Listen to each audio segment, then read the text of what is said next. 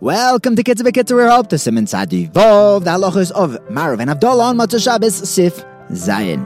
When pouring the kos for Havdalah, he should fill it up until it spills out of the cup, all the way up to the brim.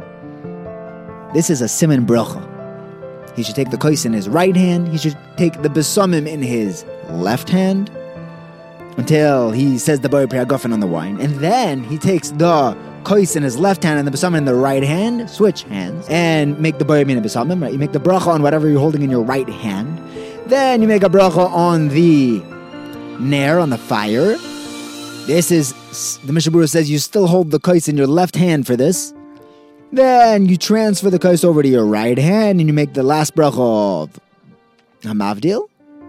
Then after you finish, you sit down and drink from the kos, in the entire kos, by himself. He should not give out the wine to his family to make sure that he drinks enough to be chayiv in a bracha achrayna. The minimum is a malay lugma, at least a cheekful, in order to be mekayim havdalah. That's still not enough for a bracha achrayna. The Ramesha writes that everyone standing around the table, being yotzei havdalah, is not allowed to talk. They're not even allowed to say a gedvach until the person who made havdalah drinks enough wine. Whatever is left over in the kos is used to put out the nair.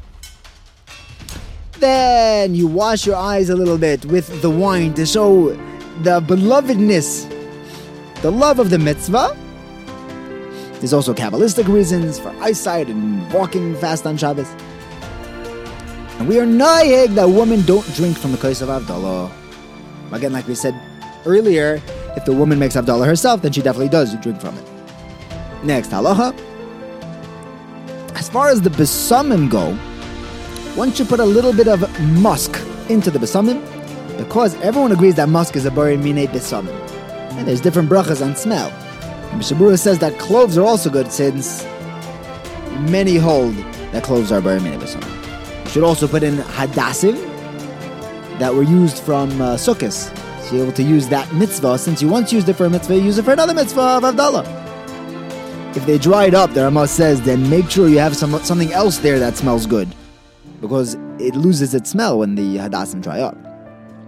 Also, don't use the hadassim that you're using on Sukkos for Havdalah on Sukkos itself.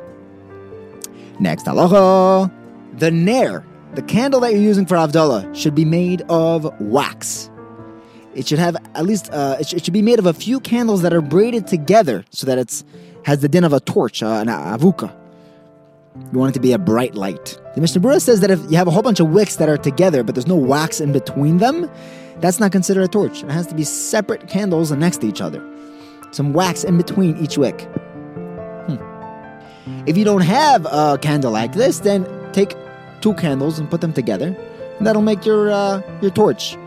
We're noyeg that after saying the bracha Borei Merei Ha'esh, we look at our fingernails. The Mishnah Berurah explains that in order to figure out whether you could get hana from this light, you want to be able to see if you could tell the difference between the fingers on your skin and your fingernails. You can only make a bracha if you could get hana from the light. The Mishnah Berurah says to look at your fingernails and then make the bracha. Or if Moshe says that the common practice, the minhag, is to make the bracha and then look at the fingernails. We're also going to look at our palm, the right palm, the palm of the right hand. There's another minhag to look. So in order to get the minhag of looking at the palm and the fingers, so we fold over 4 fingers onto the thumb, which lands on the palm of your hand, or close to it, over it. And then you look at the fingernails on the palm together. Then you stretch out your fingers on the right hand, and you look at the nails from the back of your fingers. Next, halacha, a blind person does not make the bracha on the nair, on the fire. If someone doesn't have a sense of smell, he should not make the bracha on besamim. This came up practically during the COVID pandemic when people lost their sense of smell. Have a wonderful day.